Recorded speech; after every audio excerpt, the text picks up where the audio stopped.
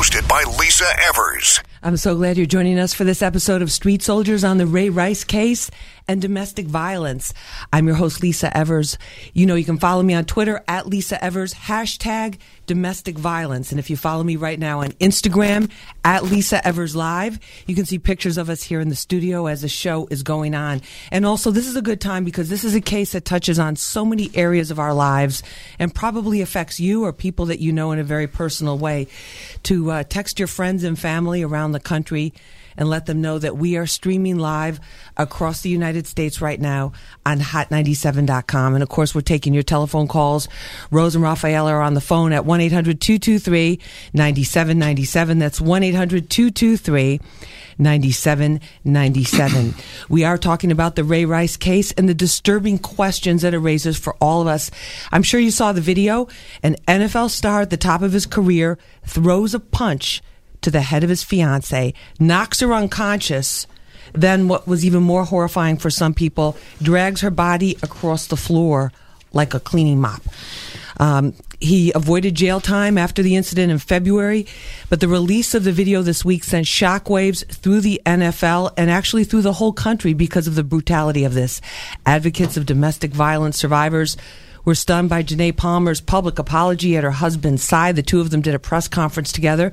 She was saying, quote, "I do deeply regret the role I played that night." And other people were saying, why wasn't he turning to her saying, "I'm so sorry, I'm so sorry, I'm so sorry. This isn't going to happen again." Still open questions. Where was the talk about getting counseling? Where was the talk about mandated counseling as a part of his suspension or part of his court the adjudication of his court case? But Janae blamed the media and others for interfering in what was a private family matter. But how private was it when this happens in an elevator in an Atlantic City casino? I mean, you have to assume these days cameras are pretty much everywhere. And once you're out in public, there it is. It's there for everybody to see. And I want to say, you know, I thought he's a product of New Rochelle High School. Our thoughts and our prayers go out to Ray and to Janae and to their little daughter and their family and what they're going through. But, you know, we really have to start by being honest with this. What can we learn from it? And really, what's really going on here? What are some of the key issues? A lot of the attention has focused on Ray Rice and his football career. We're going to find out where that stands, too. And we've got an amazing panel taking your telephone calls, 1-800-223-9797. That's 1-800-223-9797. And on Twitter, at Lisa Evers, hashtag domestic violence. On Instagram, at Lisa Evers Live, hashtag domestic violence. And let me introduce our panel and get right to it because I know everybody has a lot of questions. Joining us in studio is Dr. Brandon Rivera. He's a psychologist. Dr. Rivera, thanks so much for being with us. Thank you for having me on. We appreciate it. Also with us is Asia Smith. She's a domestic violence survivor and a founder of the organization Purple Rain. Asia, thanks for being with us again. Thank you. We appreciate Good morning. it. Also joining us is Abdullah Abby Green. She's a former Brooklyn Assistant District Attorney, former prosecutor, now a criminal defense attorney. Abby, thanks for being with us. Thank you, Lisa. We really appreciate it. And also joining us is Peter Keating. He's with ESPN Sports. He's a senior writer for ESPN, the magazine. And Asia, I want to start with you on this. When you saw this whole story unfold, what were your first thoughts? Well, initially, when I saw the clip in February, when it was first released, I knew that there was a lot more to this story, and it was very frightening to me to see that if this was a type of behavior that was exhibited, quote unquote, in public, I could only imagine what life would be like for this individual behind closed doors. I also knew, given the level of violence and the calculated nature in which the behavior of Mr. Rice, I realized that this, unfortunately, was not the first incident of abuse. And I say that... what about his behavior indicated that to you? Well, you don't go to that level of violence for no reason. I mean, you have to build up to that. And it's almost to show that there's an escalation, there's a pattern of it. And typically when that happens and when it happens out in public like that, it shows that this individual has done this before. Furthermore, if you looked at the behavior... Well, I want to point out, we don't know that. We don't know that at this point. But as a survivor. And as a survivor, you can tell. And because if you look at the behavior before, during, and even after the assault, you can tell. I mean, for me, I would imagine that if this were my first time assaulting someone and knocking them unconscious, I would be very afraid. I would want to call 911, try to get help for that person, do something. There seemed to be no remorse, and that right there was very disturbing for me. Dr. Brandon Rivera, when you looked at that, and the thing that shocked people too was just after she's knocked unconscious, there's no sense of urgency. There is no sense of urgency. Let me get help. Right. It was a very calm response on his part, and just to kind of reflect on what you're saying, I do think the likelihood is that there probably was a prior incident. Mm-hmm. These circumstances usually are not isolated, and for it to occur in public like that, and then to watch his response, I think demonstrates that there probably has been a precedent. Abby, what about the crime here that was committed? Because if that happened on the street, would it have been treated more severely or less severely? It's really hard to say. That's one of the controversies that you hear different jurisdictions talking about. As a former DV prosecutor, I've seen incidents where we would give a person a plea after he punched someone in the face that's maybe to a disorderly conduct, which is a violation, it's not a crime, or even to harassment, which is also a violation and not a crime. I think what is so disturbing here is that he was caught on video. And that is a type of evidence that a prosecutor can use even without Ms. Janae Palmer, now his wife. A prosecutor would use that type of evidence. And they would even if she didn't want to press charges, they would have that. Even if she did not want to press charges, you could use that type of evidence. But look, the whole thing about being in prosecution is that it's not your intent to want to force the victim to testify. We want to make the victim's life much easier. When I was a former prosecutor, but in some circumstances, you may feel, look, this could be in the best interest to get her the order of protection that she needs to possibly prosecute him so that he will know that this behavior is unacceptable. So it's hard to say in each different incident, but this is on video. The prosecution could have proceeded without Ms. Palmer. They could have used other evidence. They would call that an evidence-based prosecution. But it's not necessarily surprising in and of itself that he was allowed into this pretrial intervention program. It's not really surprising. It's disturbing because we see this on video. And like they said, I don't believe this is an isolated incident. These incidents happened before. They just don't have video in their house. Peter Keating, what about the way this has played out? Him being a football star, we've seen other examples with NFL players involved in these types of incidents, but never probably video like that. Yeah, the interesting question is why exactly you need the video. I mean, we all reacted viscerally to that video, and especially the coldness that Ray Rice exhibited after striking Janae Palmer, right? But there are other players where there have been legal findings, indictments, convictions, a guy on appeal who are still playing. And before the video came out in this form, Ray Rice only got a 2-game suspension, then moved up to 6, right? So why does the NFL need something more than to be able to say, oh, if you're caught on video actually striking somebody, then we'll drop the hammer on you, right? The problem with the NFL is it seems to be making up its suspensions and its policies as they go along. And the commissioner is now embroiled in this dispute about whether anybody in the NFL front offices saw this video before the public before it came out this week. Right. But even if they had, or if they didn't, I mean, the NFL needs something of substance that everyone can kind of adhere to and recognize that makes a difference, that doesn't require actual video evidence, because right now they seem to be kind of temporizing and But is it the team, for those of us who don't follow sports and know as much about it as you do, is it the team that sets the rules, or is it the NFL? Because he's fired from the Ravens, right? Well, there's a personal conduct policy that the league collectively bargains with the players, but that gives the commissioner a lot of latitude. So the team can deactivate you. So right now, Adrian Peterson, who was just indicted for beating his son, has been benched. So he's still going to get paid, but he's not going to play this today, right? The team can also suspend you. That means you're suspended without pay. The team can also release you, which means you're done. Or the league can mandate that the team just get rid of you. The league can ban you from the league. So in this case, what happened was that nothing happened. Then he got a 2-week suspension. Then he got a 6-week suspension. Then when it all blew up, he's been cut from the team and banned or indefinitely suspended from the league. So he's basically fired from the Ravens, but he's still getting paid, right? No, he's going to no. In the NFL, there's no guaranteed contracts. So that's once you don't play. There's an interesting wrinkle here, and that affects Janae Palmer, now Rice. It affects her and her child too, and this is one reason why it's so complicated to put so much of a burden on women who are abused, because if they have to speak out against their aggressor, they're endangering the finances and financial health of their own children, themselves, their own family. So he's gone. Nobody knows if he's going to come back. He wasn't playing well last year. A brutal fact about the NFL is that if you're not a big star, they care less about you. So he wasn't performing well anyway. So I don't think he's going to play pro football again.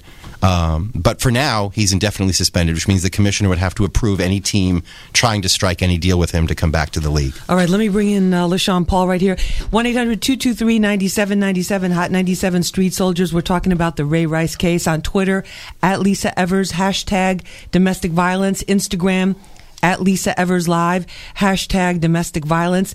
And LaShawn is a licensed clinical social worker and psychotherapist and works with domestic violence survivors. LaShawn, what was your take on this whole incident? When I first saw it, it was just typical of various different cases I've seen in private practice and while I worked as a medical social worker in the hospital. And her apology wasn't really that surprising to me. As the gentleman just said, women face the financial issues, and all they seek is this security that is now in jeopardy because of Ray Rice losing his job. But it's also for the abusers who just want control. It was pretty evident that this appeared to be not the first time that it has happened, because it usually escalates and there's usually a lot of warning signs ahead of time.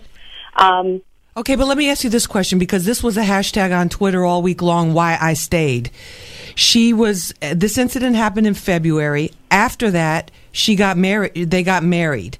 She's still with him. She's standing by his side. So how can you explain to people, men and women who have not been in these kind of situations, why a woman would stay with somebody that would beat her? Because they're socially and emotionally isolated. I had a real issue with the hashtag why I stayed, and there was the backlash of that where it was why I abused.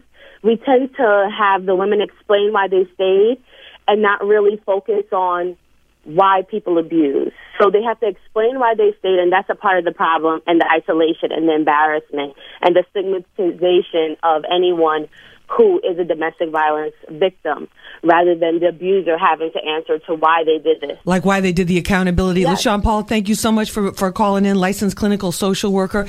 Let me ask you this. In the video, too, let's go back to the video, even though we're on radio here. You see her throwing a punch at him. She's striking him as they're going into the elevator. There were reports that she spit at him. There have been other cases, other domestic violence cases, where where the woman has looked as if she's provoked it, slapped the man or hit the man. Does that change the whole dynamic, Brandon and Dr. Brandon Rivera? No, I don't believe that it does. There is a physical dynamic that's different between men and women, and that's not to say that you still can't be equal and, do well in society. But when there's a physical aspect, regardless if someone is the initiator, you have the capacity to kind of restrain your own behaviors in those moments. And I think he had that opportunity and chose not to. There's also lines that you just don't cross. Exactly. She didn't pull a gun on him. Right. I mean, there's lines you don't cross. No, I mean, and one of the lines you don't cross is assault. I mean, this is a legal and criminal as well as a moral definition. And, sure, there are reasons why people rob banks. And I guess judges can even take those into consideration in sentencing people who rob banks. But if you rob a bank, you robbed a bank, right? Right. And you hit somebody and knocked them cold and dragged them out of an elevator. You hit them, knocked them cold, and dragged them out of an elevator. I don't understand. I actually find it hard to understand. It's almost like people want a get out of jail free card for something bad they might do someday. Yeah, if my wife really whoops on me, then at some point I have the right to hit her back and knock. No, you don't. Come He also on. appeared to Lisa, strike her twice. And if you look at the tape prior to them even getting in the elevator, it will show that he actually began spitting at her. He was standing on the side. If you analyze the tape from the beginning, he looked as if he was using his cell phone, and as she was walking by, he began spitting at her. So this started even before they got on the elevator. And then if you look at the behavior, he looked to make sure if anybody else was Right. getting on the elevator with them, and he waited until the elevator doors closed before that. And that's the typical behavior of batterers. They will wait until no one is around, if you will, before it. So that can let you know that the response could have been different. It appeared Like they know as how to cover up right, their... Absolutely. And it appeared that there had been some sort of disagreement before getting on the elevator. So the choice could have been, you know what, I'm not even going to get on this elevator with you. I'm Right. going to remove myself from the situation. Or even if, had she, and I'm not saying that this is in any way, shape, or form an excuse, because I agree with you, Peter. However, he didn't even try to restrain her. He didn't try to, get help. He didn't try to do anything. He went straight for a clean, cold punch. There were a number of opportunities for him to a number de-escalate. of things that could have happened to de-escalate the situation, and he chose not to. And then again, afterwards, the behavior that was exhibited to drag her from the elevator, to leave her down on the And the floor. amount That was of the amount of time when she was passed out. And the humiliation that this She's got to victim- feel and horrible. I know that she does, and I feel sorry for her as a former victim to have the worst traumatic experience of your life to be displayed for the entire world to see. So now she's subjected to And be out there on the scrutiny, internet for her daughter. everything. Ever. And Ever. that's why, it's bad enough to go through that and to have to relive that nightmare yourself, but to have to see it every single day. But at the same time, I'm actually happy that this tape surfaced, because it shows the real account of domestic violence victims. And it shows The what brutality happens, of the brutality it. and the severity of And it. he All right, struck her twice. He struck her twice. He struck her first when she was near the elevator buttons. He struck her. It looked like he hit her in the face. And when she came up, and that's when his arms were to his side. He wasn't even in a defensive stance. So this is not a person who was scared of her. He was not in fear. He was not in a defensive stance. As soon as she came at him, he just gave her a cold He just left went at hook. it. All right, let's bring in, is it 5L or Fivel? 5-0. Fievel Rothberg. He's a former batterer, and he's went through a program. He's calling in to give us some perspective. Fievel, tell us a little bit about yourself, what you went through, or what you did.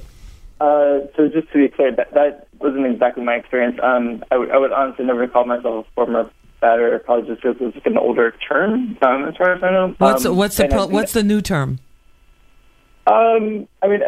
So I would actually call people perpetuators, or sometimes assailants, or perpetrators of assault. I myself, I never went through a program. I openly I made a film about my experience being a father and having grown up in an abusive household, with domestic violence, being there every single day. And then I kind of came out because I thought it was really important that I particularly talked to other men about my abusive behavior. And then, Did you ever hit a woman? So in the film, I talk about how I had hit my son's mom, and then later realized how wrong it was, but also realized how that was a part of a much larger system. And so I think what I haven't heard yet is that the system of patriarchy, the system of power of men over women in our country, that is something that domestic violence plays a part in. All right, but it still starts with the person that throws the punch, or the person that throws the strike or the blow, or knocks that woman out. I actually disagree. I actually think it's part of a longer historical context of violence, and not just here, of course, because domestic violence happens everywhere. But I think it has to be looked at.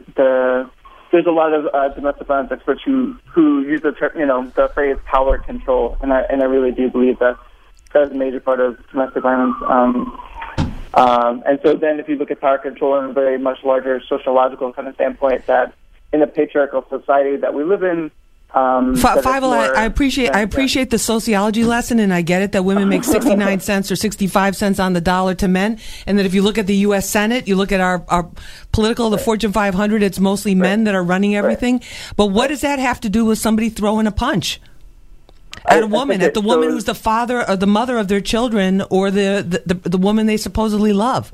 Well, think, first of all, it's really important to recognize that throwing a punch and physical violence is only one of several forms of domestic violence. That it can be physical, it can be financial, it can be emotional, it can be, all kinds of different things, sexual, and that just because it was captured on tape, I think that's what's really making this. It's much easier to capture physical abuse on tape than it is to capture the emotional abuse. And I want to thank you. I want to thank you for raising the issue of emotional abuse. I want to get into that with our guests too, but I need to take some phone calls because the phones are going crazy. Let's go to Mike right now from Cliffside Park. Mike, hi, you're on Hot 97. Go right ahead. Hi, good morning. The reason I'm calling is because I've also been a victim of the domestic violence where it caused my marriage to go south. Where your wife beat you? Well, what happened was we got into arguments, and every time I go to walk away because I would see that the argument was getting nowhere, she would block my way, she would stand in the way, and then she would start getting physical, throwing things, and one time she came at me with a knife. And lo and behold, one night, as we were arguing, I said, you know what? Have yourself a good night. I'm leaving. I'll come back later. I got hit behind the head with a chair. So now, as I get up to defend myself, because she's coming at me again, next day she went crying that she was being, beaten. So that's the whole thing, that sometimes it's not right for a man to hit a woman. It's not appropriate at all. Right? That's one thing that should never happen. Legally, it's not right for anybody to hit anybody else. Period. Right. Everyone should keep their hands. And that's what people are not realizing. But I think your point. There are, we had Charles Hines, a former Brooklyn district attorney, here on Hot 97 Street Soldiers. He grew up in a family with domestic violence. He said that there's a shocking number of men that are also over 500,000 men a year. Yes. Right, but not nearly as many as women. And then the economic issues play into it as well. Mike, I want to get a reaction from our guest, Dr. Brandon Rivera. You ran the Mobile Response Crisis Unit. Did you, in terms of? I was a participant. I didn't run it. Okay, well, you were involved in it. You were helping people. Yes. Thank you for your modesty. The in terms of men and women, did you ever hear of stories like that before? Oh, absolutely, yes. And I think that's actually a very valid comment. Is that this is an issue that can run across gender lines. There is a predominance of women who are assaulted more so than men, but it does occur with men. So it's a very delicate and complex issue.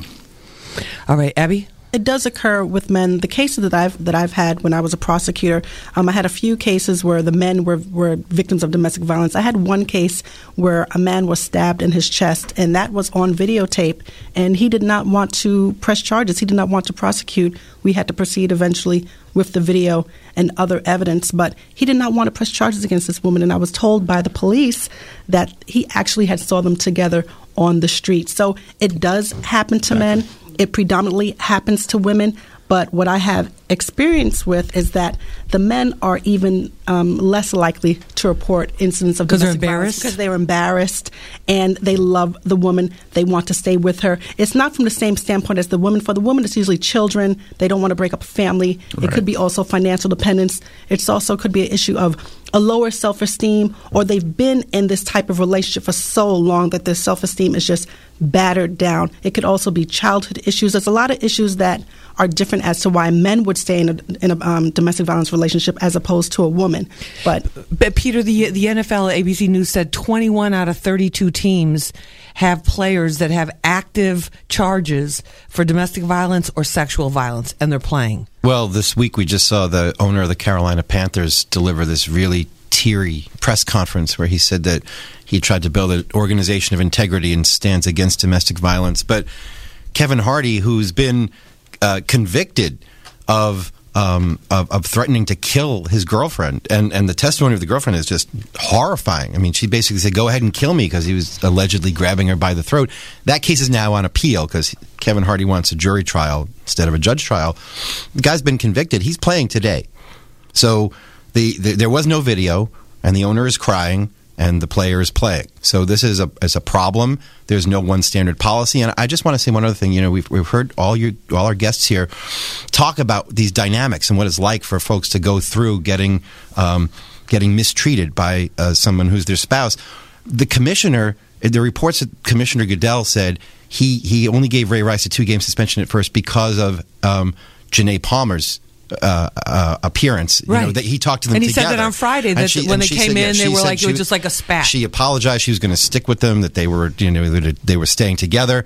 And it just doesn't seem like the NFL took the opinion of experts like these guys, or even any analysis of what it's like to be in that kind of abusive relationship, as seriously as the commissioner took what the woman who was abused said, which is probably the one thing you don't want to rely on, somebody in that kind of relationship. But let me ask you this: is the dirty little secret that's not really a secret with the NFL, that basically, if you're a good player, you're going to get cut a certain amount of slack. If you're not a good player, well, we'll see what happens and kind of gauge public opinion. Was Ray Rice given a harsher penalty and just totally trashed because of that video? And also, too, it's like if you're in a regular job and you get convicted of something like that, chances are pretty good you're just fired. Period. Yeah. End of story. That's right. That's right. If right? any of us, Am I right or wrong? If any of this happened to us, we'd be gone. So there's two things. One is the public gets ignited in unpredictable ways. Like Michael Vick became a pariah because people don't like to see dogs abused, right? And you can make an argument that people. And there's a very active group. There's a very strong activist lobby there. Yeah, but there's also like 80 million people who own dogs who this hits, right, and affects, and he got sanctioned much worse than people who you can argue have done worse things. But I just want to bring up one other thing, which is like, the NFL is based on playing in the NFL is based on being a world-class athlete. And if you're in any group that you're going to keep getting paid if you're the best in the world at what you do, it's very hard for that organization also kind of be for character or morality or for ethics or anything that says, oh, no, we're not going to give you another chance. No, they will give you another chance if you're the best in the world at what you do. If you're winning games. It's hard to expect the NFL to be any kind of moral exemplar, because the owners are always going to give somebody who can play another chance, and that's kind of the tension that's here. It's $1 billion industry. Excuse me, I'm sorry. Yeah. Yeah. No, I just want to say that point. It's like it's $1 billion industry. It's a business, and so they're always going to try to represent their product in the best way that's going to reflect their bottom line. And I add to the point, just to go back to Janae's behavior, because one thing that people are not understanding is that everyone looks at it financially, but the biggest reasons why most victim survivors do not prosecute is out of fear. If this is what happens to me, what's going to happen to me next? And usually that's the number one reason why. And so also people have to understand that it takes a victim between 7 to 13 times before they even leave their abuser. So you cannot look at the situation and say, well, she showed up and she was standing right there by his side. Because if we were all honest within ourselves, I'm pretty sure we can look back at our own lives and our own families and say, you know what, my parents, quote unquote, stayed together after a situation, or my grandparents or other things. And so we can't say, oh, because she appeared at the press conference with him, that the abuse is somehow minimized. We still need to look at the crime for what it is and understand that we have evidence. So whether or not she prosecuted or whether or not she appeared with him, this is a crime that was committed. And if she were an elderly person, if she were a child, or sadly, if she were an animal, this would have gone in a totally different direction. And so that's what we have to look at. It's not about Ray Rice. It's not about the NFL. It's about the crime of domestic violence. All right, let's bring in Yvette. Is it Toad, Yvette? Yes, hi. It's Yvette Atto. Atto, I'm sorry. And you're a domestic violence survivor. Let me just ask you real quick, does the abuse start in the beginning of the relationship? I believe that the abuse can start in the beginning of the relationship. I mean, the fact that they were high school sweethearts, and from looking at the video, as a survivor, I just believe that was not the first time, and that this abuse may have started early on in the relationship, and it just became very normal. There's also the, like I said, like Ms. Smith said, there's the financial security that's involved at time, early on in the relationship, is prospect of becoming, famous and becoming, being in the NFL might have just been one of the reasons why she stayed. There's also a child involved. Oh, I don't want to leave. He's the father of my child. There's also, internally, there's the self-esteem issue, lack of self-love. And maybe she actually did think that things would get better. Right. I mean, there's always the, oh, I'm sorry, baby, I didn't mean to hit you. But, at the end of the day, the prospects of staying and being abused are a lot better than what may be waiting for her on the other side of that fence. And I just want to... All right, there it is. All right. Thank you so much, Yvette, for calling in. We appreciate it. We need to take a little short break, and we'll come to you, Abby, right afterwards. We'll talk about the law on this, too. 1-800-223-9797. We're talking about the Ray Rice case. I'm your host, Lisa Evers. Hot 97 Street Soldiers streaming live across the country on hot97.com, Twitter at Lisa Evers, Instagram at Lisa Evers Live, hashtag domestic violence. And this is Hot 97's VIP weekend. Listen to this. Win tickets to see The Weeknd and Jhené Aiko sold... I can never say Aiko. I love her songs. Sold out show at the Barclays Center on September 19th, and access to Ebro in the Morning's private soundcheck party where you will meet them both. So check that out. Stay tuned. Hot 97 will be back right after this. Def Jam. Def Jam is celebrating its 30th anniversary with a concert at the Barclays October 16th. Performing live. Yo, this is DMX. Rick Ross. 2 Chainz. Hey, what's up, y'all? It's your boy Fabulous. You was in La Marina all summer. Plus Jhené Aiko, Redman, Method Man, Ja Rule, Ashanti, Onyx, and Foxy Brown. Keep it locked on Hot 97 to win these passes. Tickets are on sale at Ticketmaster.com. Coca-Cola asked people to ride the new Zumanjaro Drop of Doom at Six Flags Great Adventure and describe drinking a Coke. Now, anyone could describe the sound of the can opening or the taste of that first sip hitting your lips after an amazing thrill ride, or that refreshed that comes after drinking a Coke. Think you could talk refreshment while dropping from the world's tallest drop ride? Find out at Six Flags and get $18 off a general admission ticket with any can of Coca-Cola. Open happiness.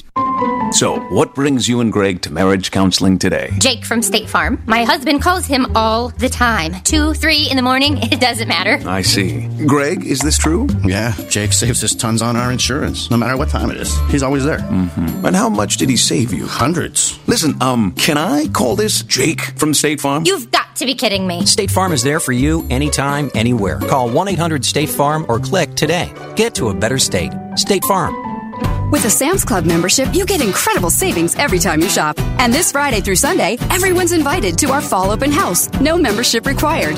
Hurry in to take advantage of savings on top brands like Samsung, Serta, Rubbermaid, and Kellogg's. Plus, get a free health screening valued at $150 this Saturday, September 13th, 11 a.m. to 3 p.m. only. Save big this weekend at our fall open house. No membership required. Join and save. Sam's Club. Life is better when you're in the club.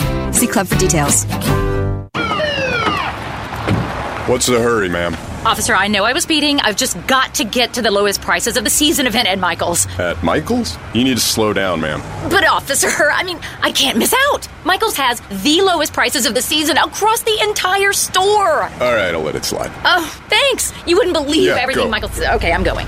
It's Michael's lowest prices of the season. Save big on fall decor, floral, canvas, and picture frames. Only through Saturday, only at Michael's. What's going on, people? You need to pay attention. If you smoke, this is Ebro. You know, Ebro in the morning. Logic Premium Electronic Cigarettes. It's the most trusted name in electronic cigarettes. One Logic e-cig delivers up to 400 puffs for just $9.95. That's equal to 2 full packs of cigarettes. And with Logic's revolutionary technology, there's no burning, there's no tar. You've tried the rest, now it's time to try the #1 brand in New York. You heard me. Logic Premium Electronic Cigarettes, available at fine retailers everywhere. Logic Premium Electronic Cigarettes contain nicotine, an addictive substance intended for adult smokers of legal age. You don't have to change your whole life to get healthy. All you have to do is change one thing. Instead of sweets, reach for fruit. Need a crunch? Grab some carrots. See how you really can change your life by changing one thing. For more information, visit eatwiseteens.org. Powered by Food Bank of New York City.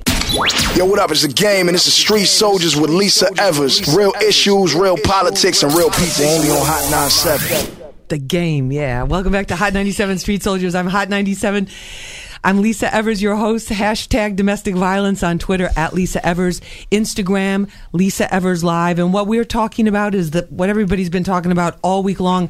This is a story that has gone from the streets to the top to, everywhere I go, this is what people have been talking about. And of course, we're talking about it right now on Hot 97 with you at 1-800-223-9797. Joining us in studio, psychologist Dr. Brandon Rivera, domestic violence survivor and Purple Rain founder, Asia Smith, former prosecutor Abdullah Abby Green. She's now a criminal defense attorney. Peter Keating, senior writer from ESPN, the magazine. And Dr. Brandon Rivera, in terms of how these relationships unfold. I mean, why would any woman in her right mind, start seeing a guy and he starts hitting you?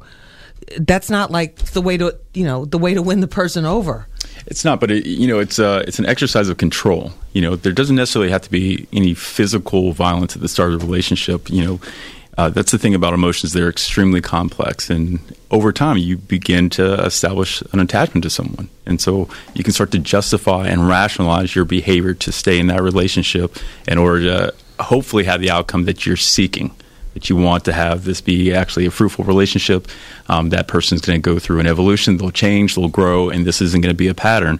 However, as time continues and you become more and more invested, it's even that much more difficult to extricate yourself at the point of an incident when you are being controlled physically or emotionally or psychologically or financially. And Asia, there have been some domestic violence survivors on these Hot 97 microphones that have said there's this Romeo syndrome. There's this, you get beaten and then he tries to make it up to you. And then he's very sweet and you think it's like that's the guy that you fell in love with in the first place. Right. Is that true? That cycle? Well, there is definitely a cycle. And just to add to Dr. Rivera's point is that it does not start out physically. However, I like to say it starts three ways. Manipulation, intimidation, and domination. Absolutely. I'm going to manipulate you first to have you to believe that I am everything that you want or I am not an abusive person, because again, no one signs up for that. When you go out and you meet a person, they never say, you know what, in 4 weeks or in 6 weeks, I'm going to become this and that.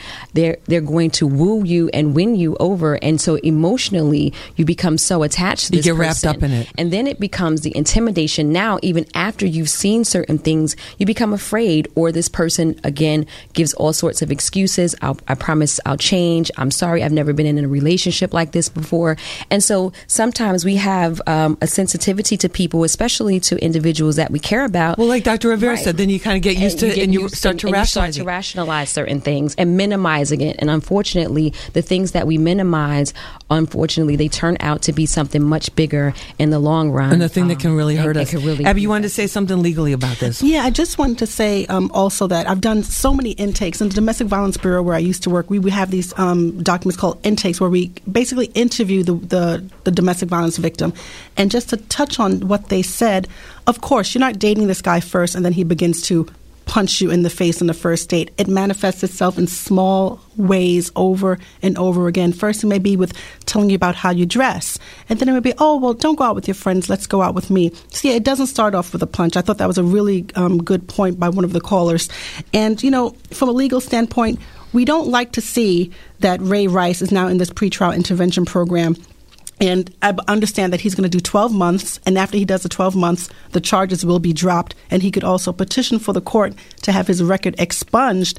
And what that means is that it will be as if this never even happened. It will be clear from his record, a clean slate. But with those kind of cases, do they usually also prescribe, or whatever you call it in the legal system, some kind of psychological counseling? Like they have anger management with assault cases, it's that not type of necessarily thing? Psychological counseling. It's anger management counseling, domestic violence, anger management counseling that's geared towards the men to help them understand why are they exhibiting this abusive behavior? Why do they feel the need to be possessive and controlling? So it's an anger management type of counseling program for the men. And they have to go through this. It depends on how long the length would be, 12 weeks, 3 months, 4 months, and of course, longer. We don't know, because this was the state of New Jersey. We don't know if that was part of it. Let me bring in Lamar. He would have to do, according to the pretrial intervention paperwork that was online, he has to be in this program for 12 months. And as long as he completes the program for 12 months, his charges will be dismissed at the end. Like it never happened. Like it never happened. A felony, a third-degree aggravated assault, like it never happened. All right, let's bring in Lamar Campbell. He's a former NFL player and the player union exec. Lamar, thanks so much for being with us. We appreciate it. Thank you, Lisa, for having me. I appreciate it as well. What is your take on the Ray Rice case here? I think it's just all around been a very embarrassing week for the NFL, as myself, as a player, and now someone that works and counsels players as they make that transition. I think we definitely dropped the ball. I think it's been just a microcosm for me, actually, of a class warfare. We spoke about Ray Rice, and doing the research this week, as we prepare for October, where a lot of our players will wear pink in honor of breast cancer awareness month, it just really showed me the disconnect that the NFL front office really has with the women. A male-dominated field that they felt as though 2 games would be sufficient enough for Ray Rice after what happened in New Jersey. So, deplorable this week as far as what has happened with Ray Rice. I think we have to do better as the NFL. I think it's very embarrassing for us, as some players actually are suiting up today that are actually convicted of domestic violence. And I think that in the NFL locker room, you always hear that it's a microcosm of society. You have different religions, different colors, and you have some good apples and you have some bad apples. And I think what we did was just an embarrassment to the country, and I think we're continuing to embarrass ourselves by still having players that are convicted of domestic violence still playing today.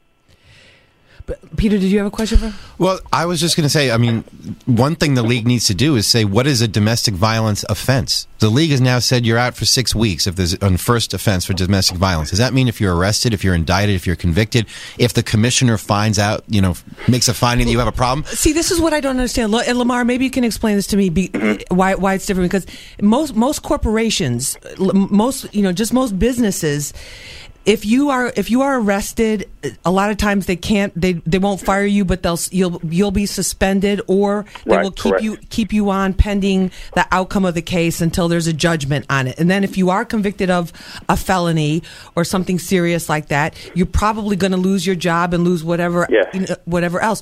Why doesn't the NFL have just a simple, straightforward policy about that? Whether it's a gun charge, a drug charge, a domestic violence charge, a sexual assault. Why isn't there just like a clear-cut thing of if you're convicted, you're out, period, end of story? Right. And let me just say that I agree with you guys 100%. Every business has checks and balances. And I think that that's where we dropped the ball as far as bringing in women to actually honor these issues. The NFL for a long time, Roger Goodell wanted to be judge and jury. But I think where we dropped the ball is that sometimes we hide behind the letter of the law. There have been times when Goodell has acted outside the law and enforced punishment. And now there's times when they have hidden behind the law and then not enforced punishment. So you look at 2 games with Ray Rice, there was a situation where the prosecutors in Baltimore or Atlantic City, definitely dropped the ball. So that was a veil for the NFL to hide behind and say, hey, okay, now that the legal process is done where Ray Rice was granted leniency, as you can see. I guess that's taking it lightly just to say leniency for what happened in that elevator. But you have to understand the situation is that there is a complete disconnect. There has to be some finality to it. As the father of a 7-year-old son, one of the things I preach to him is accountability. He has to be accountable growing up for the good and for the bad. And an interesting call. All this week we've been speaking with gentlemen, and one thing, we have a 4% higher domestic violence rate in the NFL.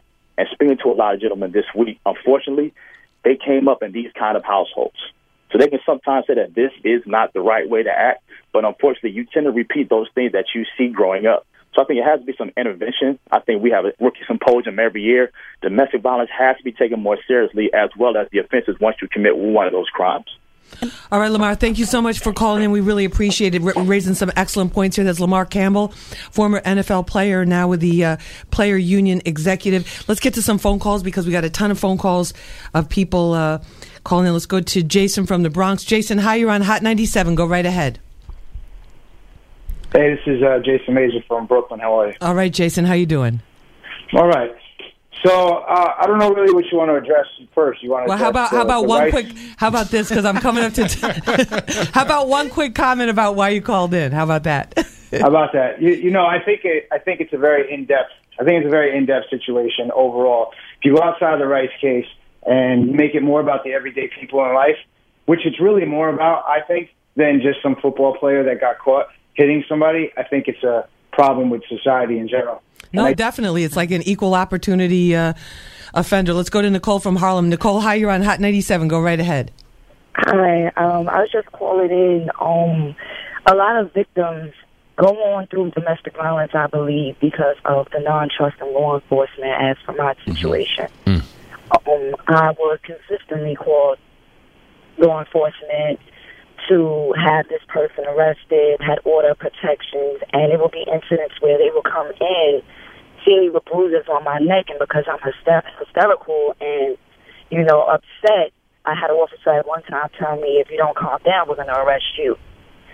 And then there was an incident where they never checked their reporting system to see the pattern of, reports and violence, where this person was arrested a week before for violation of order protection, and they went and made a complaint after being bailed out of jail saying that I called them and threatened their life, and I was arrested at my job. All right, Nicole, I'm so sorry you have to go through all these things. Let me just ask Abby about that. In terms of the order of protection, what does that actually mean when a victim or abuse survivor files a complaint against their batterer and then they're given an order of protection? What does that mean? Okay, so first of all, there's two ways you can get an order of protection. If you're a victim of domestic violence and you call the police, you will get an order of protection through criminal court or through Supreme Court. You can also get an order of protection without any police being involved through family court. But going back to criminal court, in her situation, I believe the police were called. Once the police were called, at some point the prosecutor's office will ask if she is cooperative, and if so, to sign an affidavit. If it is a misdemeanor, if it is a felony offense, they will ask her to testify in the grand jury. She will automatically be given an order of protection. I believe at first is for 6 months, and it will be extended over time until the case is finished. Now, what the order of protection means, if it is a full order of protection, that means that defendant has to completely stay away from her. I mean, totally. No tweets, don't show up at her home, nothing, no contact whatsoever. If it is a limited order of protection, he is allowed to be around her. She can be around him, but he's not allowed to basically physically assault and harass her. Now, the order of protection dictates the defendant's behavior. The order of protection only applies to the defendant. It does not dictate a victim's behavior. So let's say, for example, I have an order of protection against my husband. My husband is not allowed to have any contact with me, but let's say I want to call him. I reach out and call him. He can't then call the police and say, oh, you know what, she's calling me. She violated the order of protection. The order of protection will only dictate his behavior, but does not dictate mine. Now, in her situation, I don't know the facts of all of her case.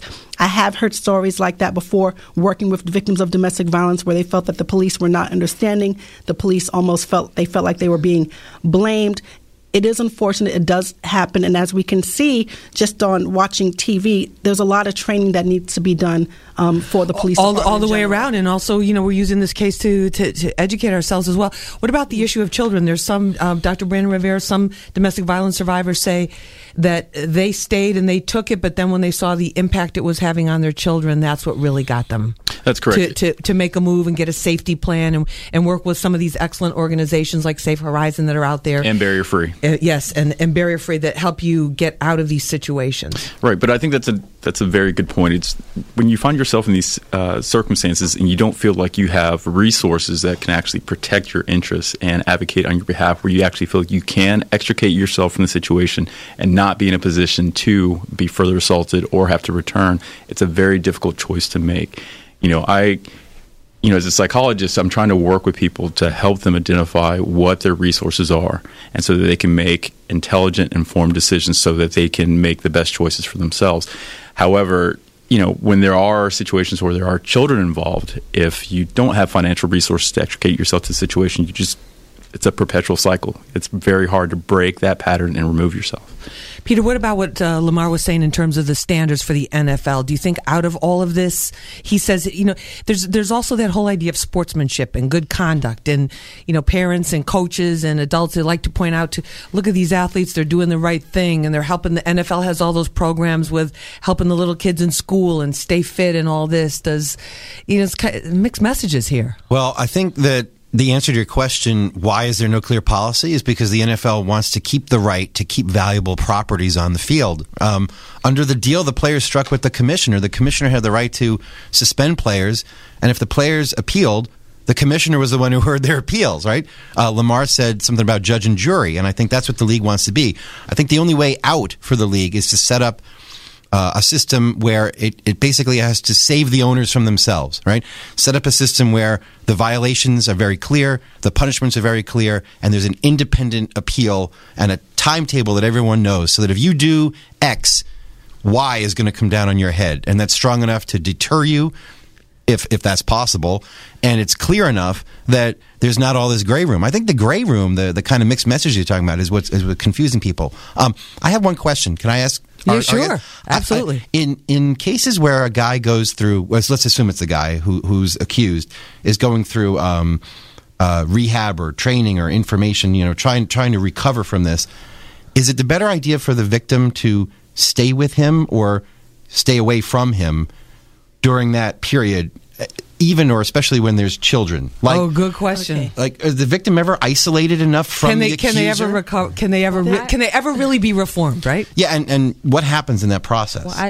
Well, you want to go? Yeah. There's always going to be, at least from my experience, there's always going to be an order of protection in effect. It could be, like I said, a full order or a limited order. So let's say it's a full order. She's not supposed to have any contact. He's not supposed to have any contact with the victim whatsoever. If it's a limited order, they could have contact. But that answer to say, the question to say, should she stay with him, it's a very fact-specific question. Absolutely. There are definitely levels of domestic violence. Domestic violence across the board is a horrible thing, but there are definitely levels to domestic violence. This could be maybe an isolated incident where maybe it was the one-time slap or the one-time kick where you may not necessarily feel the need to break up the family, or this could be something that's been going on for years, where this may be the best thing for the woman to get out of this house. So it's not necessarily a black and white. She should definitely stay away. She should definitely stay in the house. It's more of a gray area. Asia, what do you think about that? Well, I think that if there is any level of violence that's exhibited, I personally would like to see a person remove themselves from the situation to allow the aggressor, whomever it is, to get the help that they need. You know, when we hear certain cases, they're always saying, we're going to counseling. Well, we didn't commit the crime.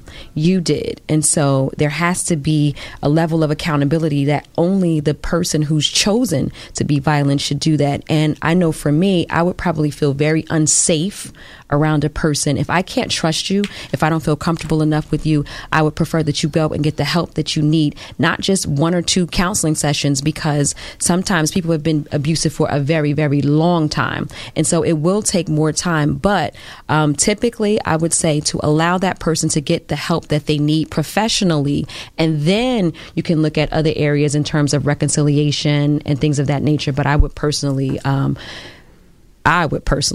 remove myself from the situation. Get out of the situation. Okay, you also have to remember, she's absolutely correct, but I only say it's fact specific because you have to see, do they have other places they can go to? Do they have family and friends? Right, and that's the whole other issue is that safety. Has the same family structure, right? But definitely, the counseling is just for the abuser, and having the safety. The necessity to have that, have the abuse involved in the therapeutic process in order for them to demonstrate growth. Yeah, I mean, there's plenty of other therapeutic, modules in which you can work with an individual where the abuse does not have to be present within therapy for them. I wish we had more time. But real quick, final word, Peter. What about Ray Rice? Is he done with the NFL? I think so, but I think it's much of a product of him not being a great running back anymore as of what he did in that elevator. All right, there it is. All right, let me bring in Londell McMillan right now. He is the world-famous entertainment attorney, longtime friend of Street Soldiers, Hot 97 here. He's repped a lot of very, very famous entertainers. He's the publisher of The Source magazine, and we're talking to him because he is a producer of this amazing event that's happening next weekend in Brooklyn called Source 360. On Friday, Saturday, and Sunday, conferences, concerts, festivals, marketplace, fashion shows, an incredible, incredible thing happening in Brooklyn's cultural district right there by the Barclays. Londell, I'm so glad you're with us to tell us about this. Good morning. So glad to be here. Good morning. So tell us what people can expect to find. They can expect to find just a potpourri, a variety of just great events celebrating the culture and inspiring people to do great things with this culture that we know as hip-hop, as well as looking at how the hip-hop community has inspired and innovated so many people, places, and things, not just rappers, not just athletes, but there's so many people who are not your normal cast of characters that have created technology, fashion, are involved in government, civic, and political affairs that have been truly influenced by hip-hop, but people don't really know that. So what we want to do is bring a whole community together, not just focus on one aspect of the culture, rap music, but to incorporate rap music along with all kinds of elements of art, film, dance, technology, community affairs, and just celebrate the positive aspects of the culture. And then, Londell, I know the website for people that, because there's so many activities. I mean, there's even beauty makeover bars, there's music showcases, there's all kinds of things going on, and so many incredible events that you all have pulled together. And all the information, the schedule, tickets, ticket info, thesource360.com, thesource360.com. And I think this is an incredible thing to be doing for Brooklyn, too. Well, it's great to do it in Brooklyn because Brooklyn is kind of one of the key areas around the country that has an epicenter of culture. You know, you can go on Instagram, hit hashtag Source360 and see so many different images of what people see. You can go on our website at thesource360.com, at thesource.com. You know, Brooklyn this year represents a lot of change, a lot of evolution, a lot of development. We want to make sure that the culture that actually helped to create a lot of what we know as hip-hop culture there is still respected. Is recognized. Londell, no, definitely. Thank you so much. So make sure you go out and support the Source 360 next weekend in Brooklyn Cultural District. All the info, tickets, the incredible schedule. They have so much going on Friday, Saturday, and Sunday. Thesource360.com. Londell, thanks so much for calling in, and thank you always for supporting the show and the work we do in the community. We really appreciate it.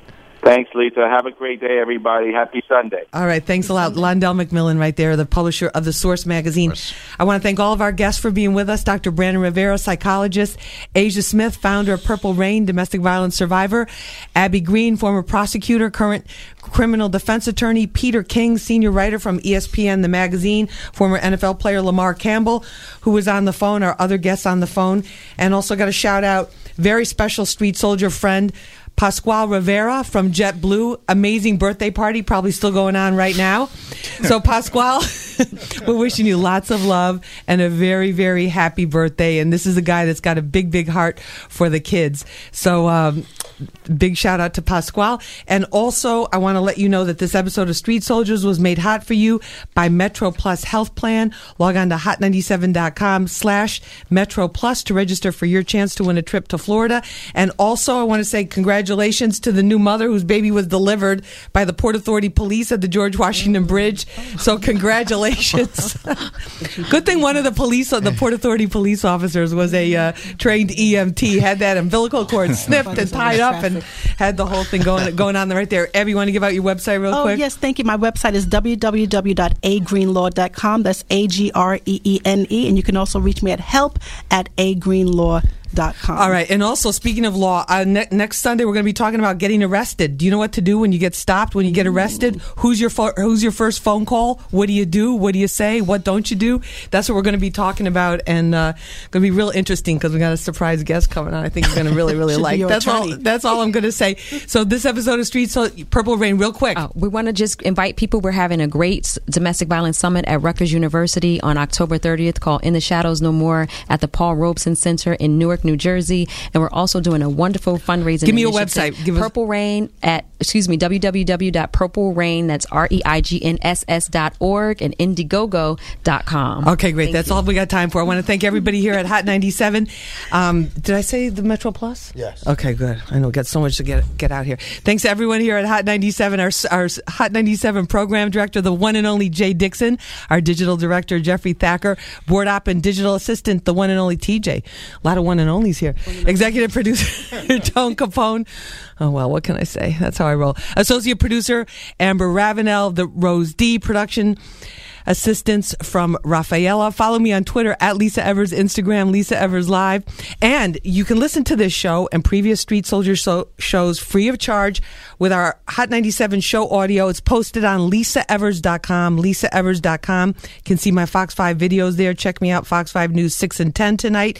And if you want to be a part of the show on getting arrested, what do you do, the do's and don'ts, hit up my producer, Tone Capone. That's Tone, the number 4 real, at gmail.com. That's Tone, the number 4 real, at gmail.com. Have a great week, everybody. Remember, use your mind. It's your best weapon. I hope it's your only weapon. I'm Lisa Evers.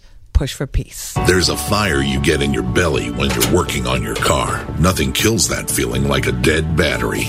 Either way, the job's got to get done. Buy any